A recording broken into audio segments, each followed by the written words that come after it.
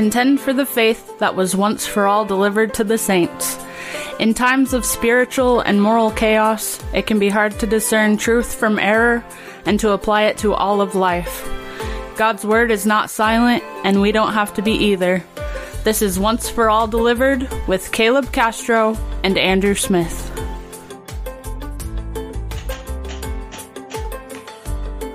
Why am I hearing the intro coming in another place?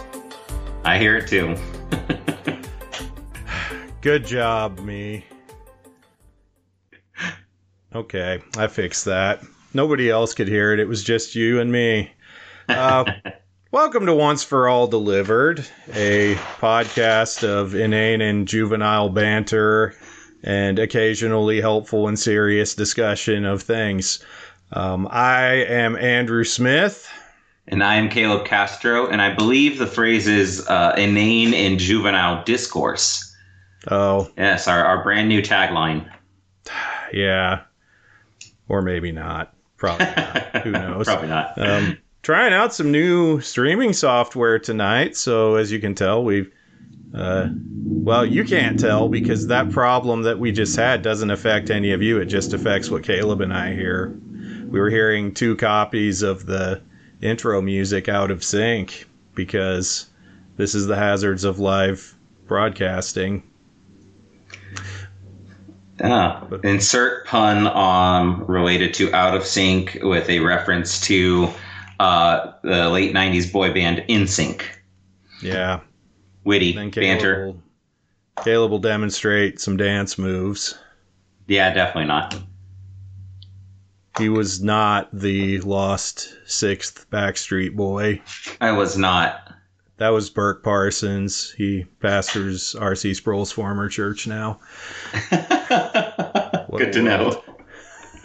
So, anyway. Speaking of dance moves and boy bands, you're watching Once for All Delivered.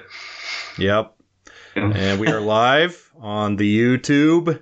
We're working on maybe improving some things and actually like streaming to multiple platforms at once in the future. But our ambitions often exceed our abilities. But what we're here to do tonight, we've been hitting pretty hard lately on cultural issues, on controversies. Last week we had our Pride Month episode, at least the first one. We don't plan to come back to it, but the way Pride Month goes, there could always be more there. Before that, what did we do before that? Well, I believe that was AI. We did an episode on artificial AI and intelligence. ethics. Yeah. And so, going to go, I don't know about lighter, but, we want to kind of maintain the balance. Yes, we're interested in the intersection of theology and culture. That's a lot of what we do. But we do like to do pure theological content and the study of scripture and things of that sort. So we're returning tonight to an occasional series that we do called Comparing Catechisms. If you're joining us for the first time, so I am a minister in the Orthodox Presbyterian Church. Caleb is a minister in the United Reformed Churches, which, as you see in our nice little scroll bar at the bottom, if you're watching the video, you can see what our churches are and where their websites are to get more information. Because of that, we've found it to be an interesting study to study our 2 sets of confessional standards side by side. And what we've been doing is we have been going through the catechism, specifically the Heidelberg Catechism, and then the Westminster Shorter Catechism with a little help from the larger catechism, and basically following the order of the Heidelberg because it got here first and it's organized neatly into Lord's Days. So basically using the Heidelberg for our structure, but seeing what both catechisms side by side teach about these issues. And so we have done the equivalent of 4 Lord's Days of the Heidelberg so far, and tonight we come to Lord's Day 5, dealing with the demands of sin, what must be done because of sin, and then looking at that and looking at the parallel texts, similar issues in the Westminster Catechisms. That is true. All that you have said is true. Yeah, well, comment on actually just to start off here. So we're now starting this being Lord's Day 5, and we'll be looking at question and answer 12 and 13 according to the structure of the Catechism, like Andrew was saying. But this is the first Lord's Day on the part 2 of the Heidelberg Catechism. Those who are familiar with the Heidelberg Catechism or have listened to one of our earlier, our first introduction episode, you'll know that the Heidelberg Catechism is broken up into 3 parts, basically following the Romans road of the book of Romans. But basically, part 1 concerns our sin and our misery, and part 2 has to do with man's deliverance from his sin and his misery. Part 3 then follows how man is to be thankful for his deliverance, and we call that part of the Catechism the section on gratitude. But here on part 2 on deliverance, you'll see actually it's a fairly interesting Lord's Day, because in a sense one almost might think that it could be that at least questions and answers 12 and 13 could belong to the first part of the Catechism. So we'll come back to that in just a moment. But if you are watching at all via live stream, then you'll see we have a fancy slide with question and answer 12 there, but we'll read it out just in case you're just catching us on the audio. So question and answer 12. According to God's righteous judgment, we deserve punishment both now and in eternity. How then can we escape this punishment and return to God's favor? And the answer, God requires that his justice be satisfied. Therefore, the claims of this justice must be paid in full, either by ourselves or by another. And question and answer 13. Question 13 is that, can we make this payment ourselves? Answer, certainly not. Actually, we increase our debt every day.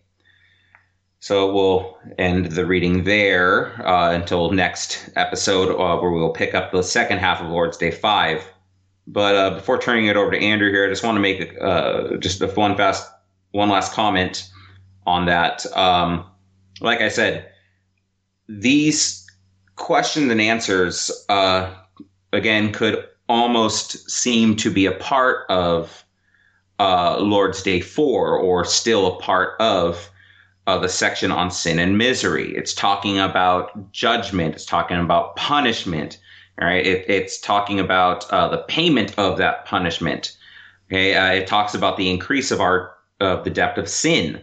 So perhaps not really optimistic, gospel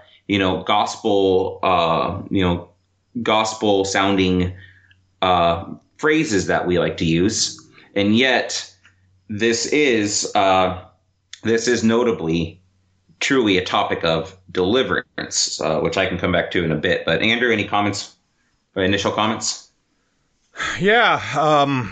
So yeah, you can see this is the pivot. It's sort of the transitional Lord's Day of the Heidelberg, from the guilt section to the grace section, while being under the section on grace, the section on deliverance, and fitting there. Yeah, it could just as well go with the previous section. It's what it essentially gets us from sin and misery and all these things we have talked about before, gets us from there to what Christ has done for our sins and misery.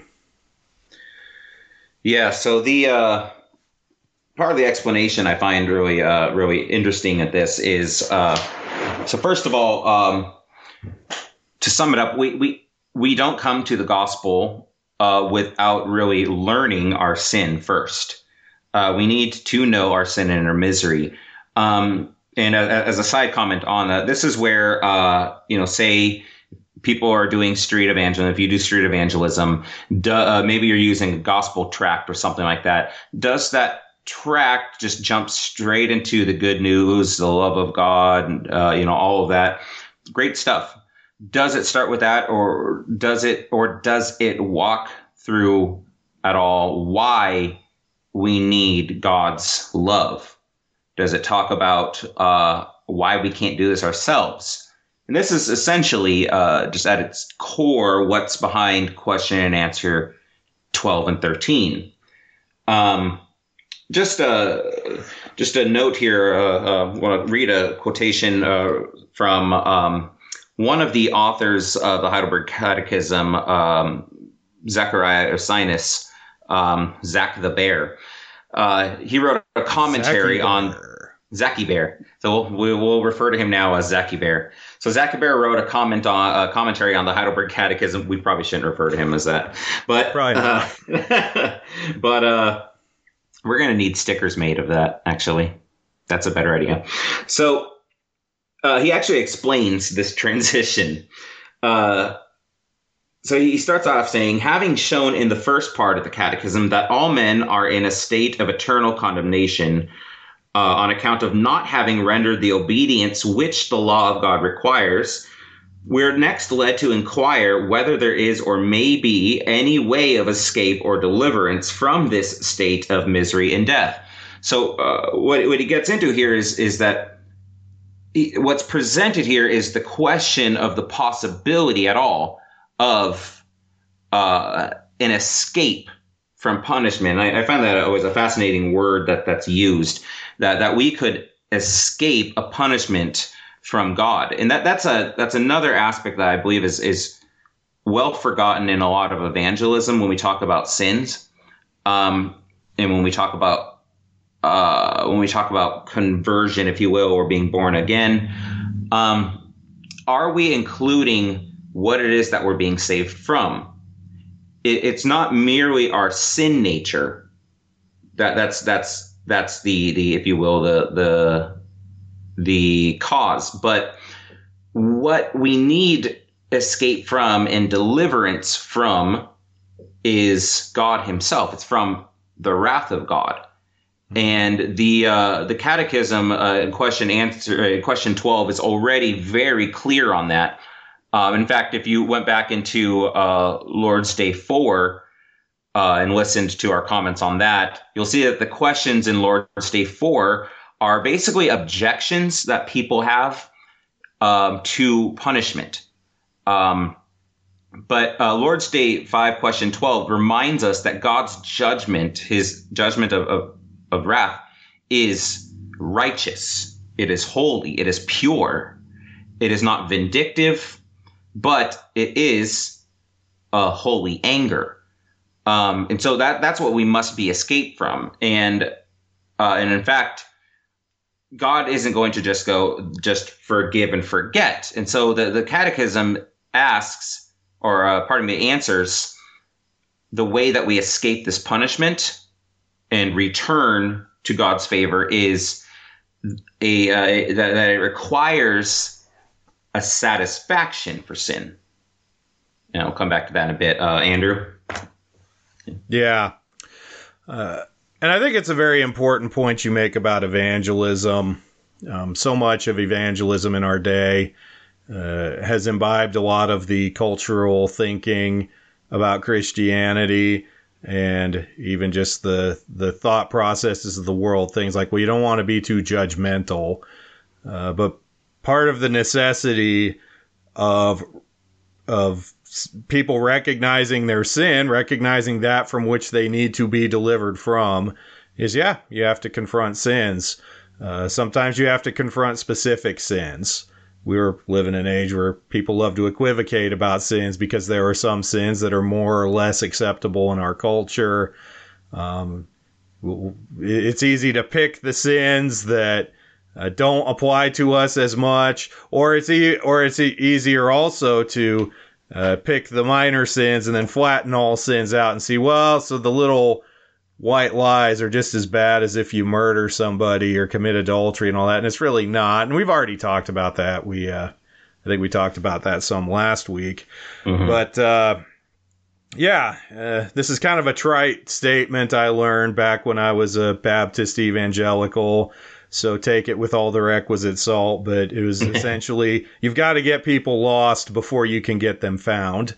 In other words, people have to recognize their sin and misery in order to recognize their need for the gospel and the power of the gospel. And what this Lord's Day does is it basically makes the indictment. It basically states the case, the situation we are in. Can we do anything about this of ourselves? No. Something must be done. The penalty must be paid, and we cannot do it. And so it basically, this is why it goes into the section on deliverance, because it sets us up for what has been done for us. But pivoting to the Westminster Standards and what they have to say on similar issues. So as we've talked about before, but just by way of review, the Westminster Catechisms, both shorter and larger, follow a slightly different structure. Big picture, kind of similar. The first part of the Westminster Catechisms, both of them dealing with what man is to believe concerning God, and then the second part dealing with the duty God requires of man. But the way within those sections they're broken down is a little different. And then we've talked about before too, the Heidelberg being more subjective, being more about what does this mean for me? What does this mean for my life, my Christian experience? Whereas the Westminster is just more objective, to the point, factual. And so with that in mind, as we looked at question 12, the texts that most closely parallel the issues that we see there, we have Shorter Catechism question and answer 84. Which is the indictment for sin that comes from the Westminster. What doth every sin deserve? Every sin deserveth God's wrath and curse, both in this life and that which is to come. I think we've actually looked, this one has come up before, but it is most fitting probably and most in place here. And then also the parallel from the larger catechism. Question 152, what doth every sin deserve at the hands of God? Every sin, even the least. So we can acknowledge even the small sins, coveting, little white lies, things like that maybe have the fewest temporal consequences. Even those little sins, being against the sovereignty, goodness, and holiness of God, and against his righteous law, deserveth his wrath and curse, both in this life and that which is to come. And then it gives away the ending a little bit, and cannot be expiated, cannot be taken away, cannot be removed from us, but by the blood of Christ. So, again, you see essentially the indictment. What has to happen because of our sin?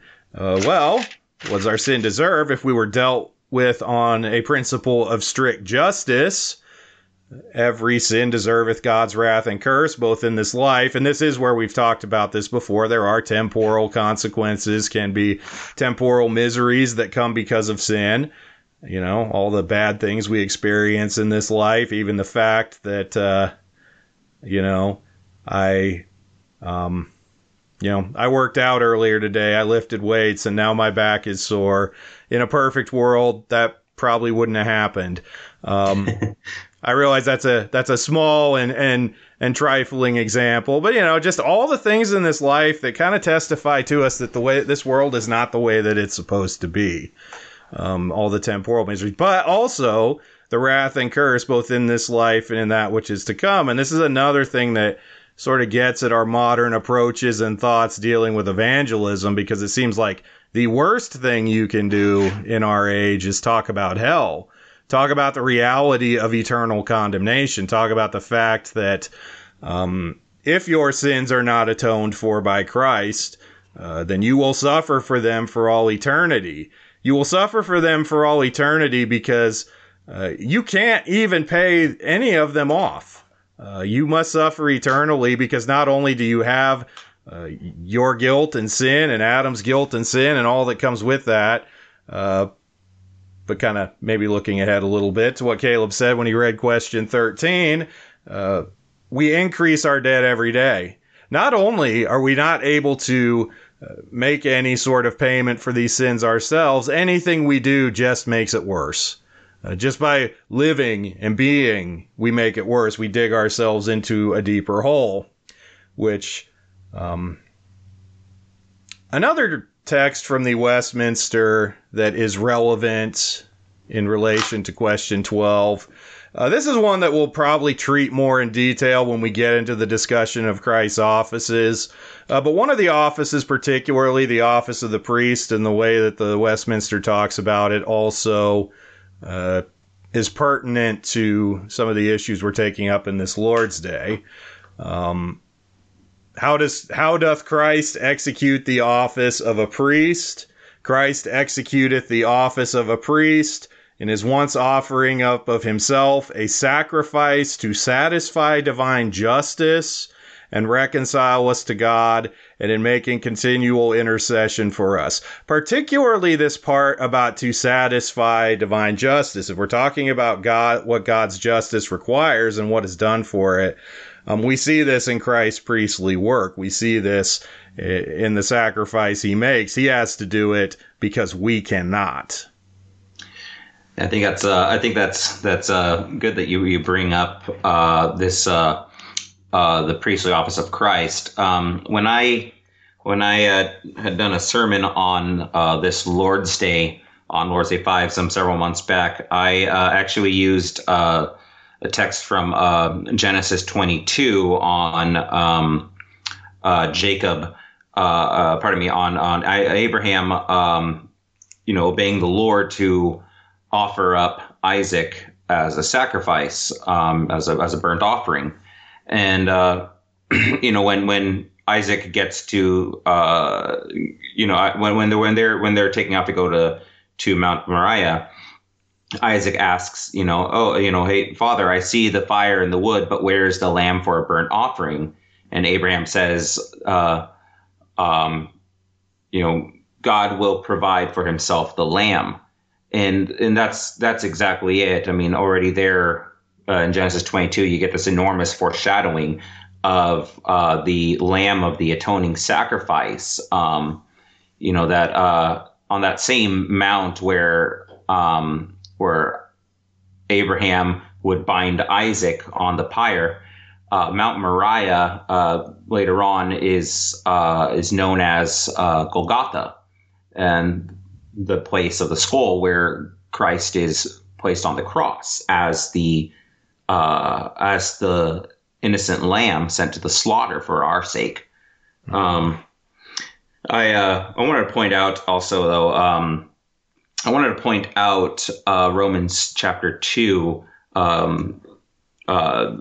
Lord's question answer 12 cites Romans 2, 1 to 11. I'm going to read just part of it. But this really gets at the nature of the necessity of this satisfaction, the requirement of satisfaction. So Romans 2 from verse 1, therefore you have no excuse, O man, every one of you who judges, for in passing judgment on another you condemn yourself, because you, the judge, practice the very same things. We know that the judgment of God rightly falls on those who practice such things. Do you suppose, O man, you who judge those who practice such things and yet do them yourself, that you will escape the judgment of God? Or do you presume on the riches of his kindness and forbearance and patience, not knowing that God's kindness is meant to lead you to repentance? But because of your hard and impenitent heart, you are storing up wrath for yourself on the day of wrath, when God's righteous judgment will be revealed. He will render to each one according to his works. That's a key verse there. It's verse 6. He will render to each one according to his works. To those who by patience and well-doing seek for glory and honor and immortality, he will give eternal life. But for those who are self-seeking and do not obey the truth, but obey unrighteousness, there will be wrath and fury. And that's really that's a very good scripture text to go with it. That is the gist of what this Lord's Day is getting at, particularly in this first half of it. Basically, we remember the role of the law in that it binds all men to obedience, and if men perform according to obedience, then he is saved, then he's fine. So obedience requires performance. But then the other end is if you don't obey the law, then you face punishment, and punishment requires payment. And so there's two ways then of making satisfaction, either performance or payment. Now, the issue is then, as being said in Romans 2, no one can make this payment for another. Human nature, which has sinned, can offer this payment for himself. But likewise, fallen man cannot perform the things of the law perfectly and entirely. And that's what the previous Lord's days have been emphasizing. And so on one end, Zacharias Ursinus speaks about this first aspect of obedience requiring performance. He says this is the legal satisfaction for payment. The legal satisfaction. But then on the other end is the evangelical or the gospel satisfaction, which is a payment by another. Payment by another, and this is what brings in the necessity of a mediator. And so, like Andrew had already said, question 13 is already strongly showing. It's so short because it's to the point. We cannot make this payment ourselves, and right. We are going to increase our debt. Yep. And then to that, the Westminster adds, and this is another one I think we've looked at previously, but it comes back here, shorter catechism question and answer 82. Is any man able perfectly to keep the commandments of God? Because that is the standard. The Westminster standards elsewhere talk about, what was necessary for life on the basis of works, perfect, personal, perpetual obedience. You have to keep it all. You have to keep it yourself. You have to keep it forever. And none of us have done that.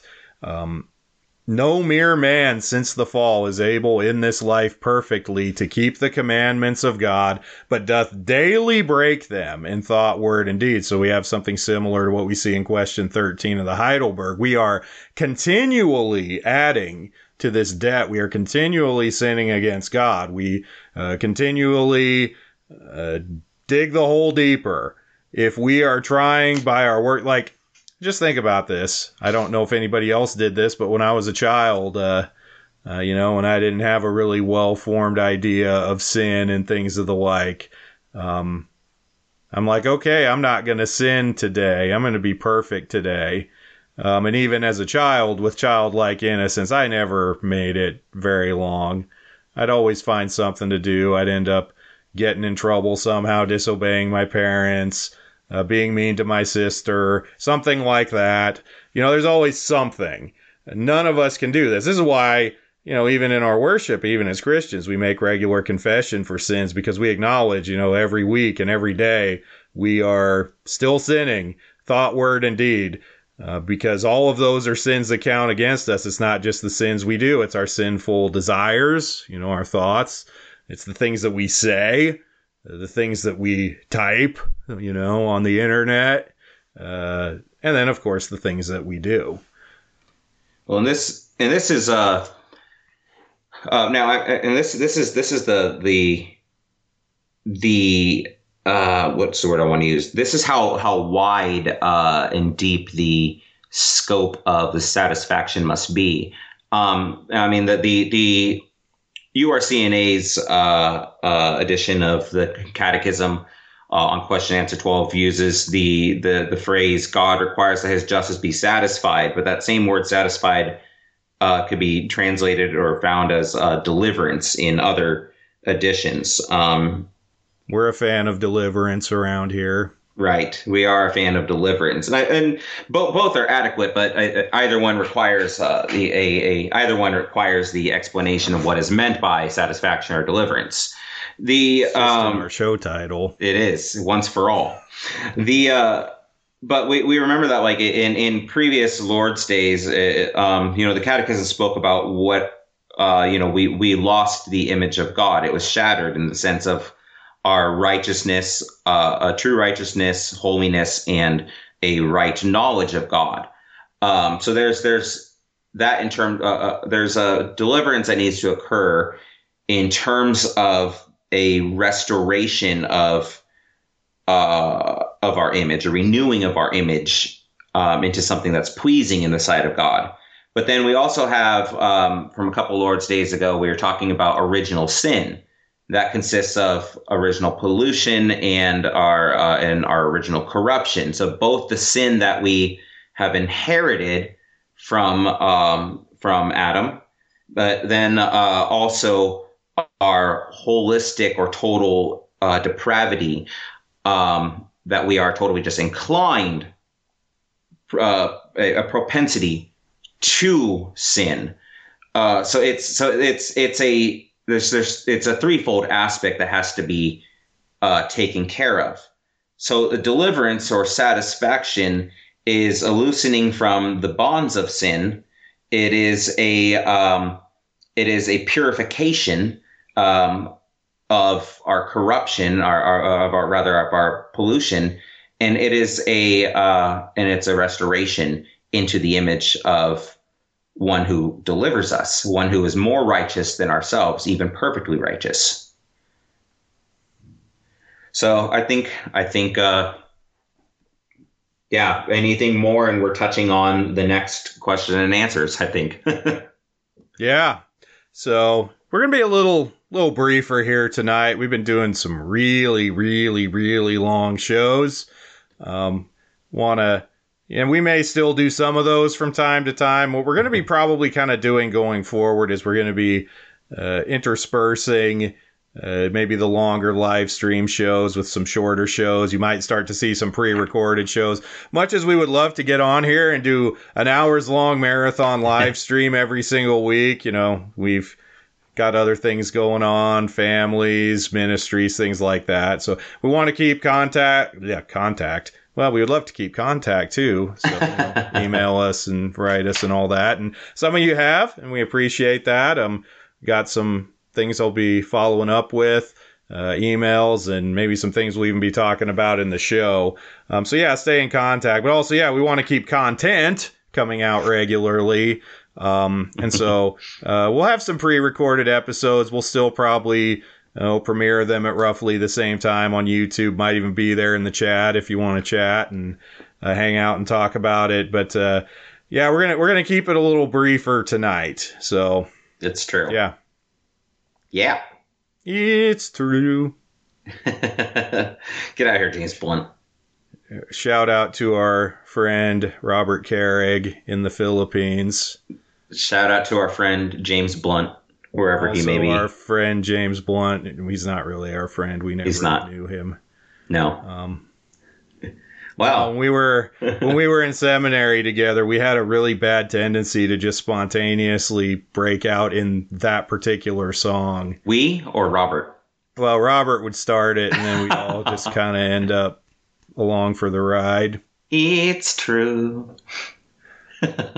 My life is brilliant. Next week we'll have a pre-recorded hour of Robert singing. Of Andrew singing James Blunt in that exact voice. Give a new meaning to blunt force trauma. Ha! Insert. Anyway, this has been the inane and juvenile. What's the word again? Discourse.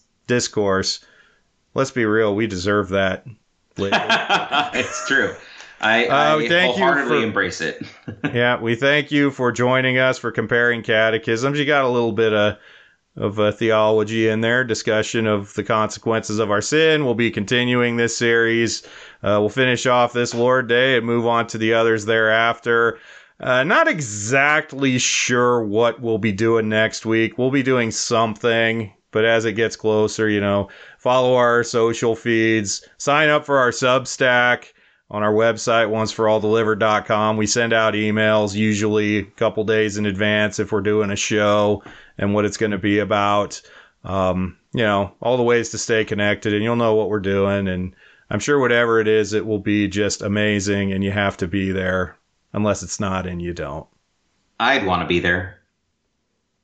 Well, you have to be there. I am there. Actually, there was that one time I did it without you. But then there was that one time you did it without me. That's true. I'm not bitter. There's that. I'm really not bitter. It was fun. Yeah, you are.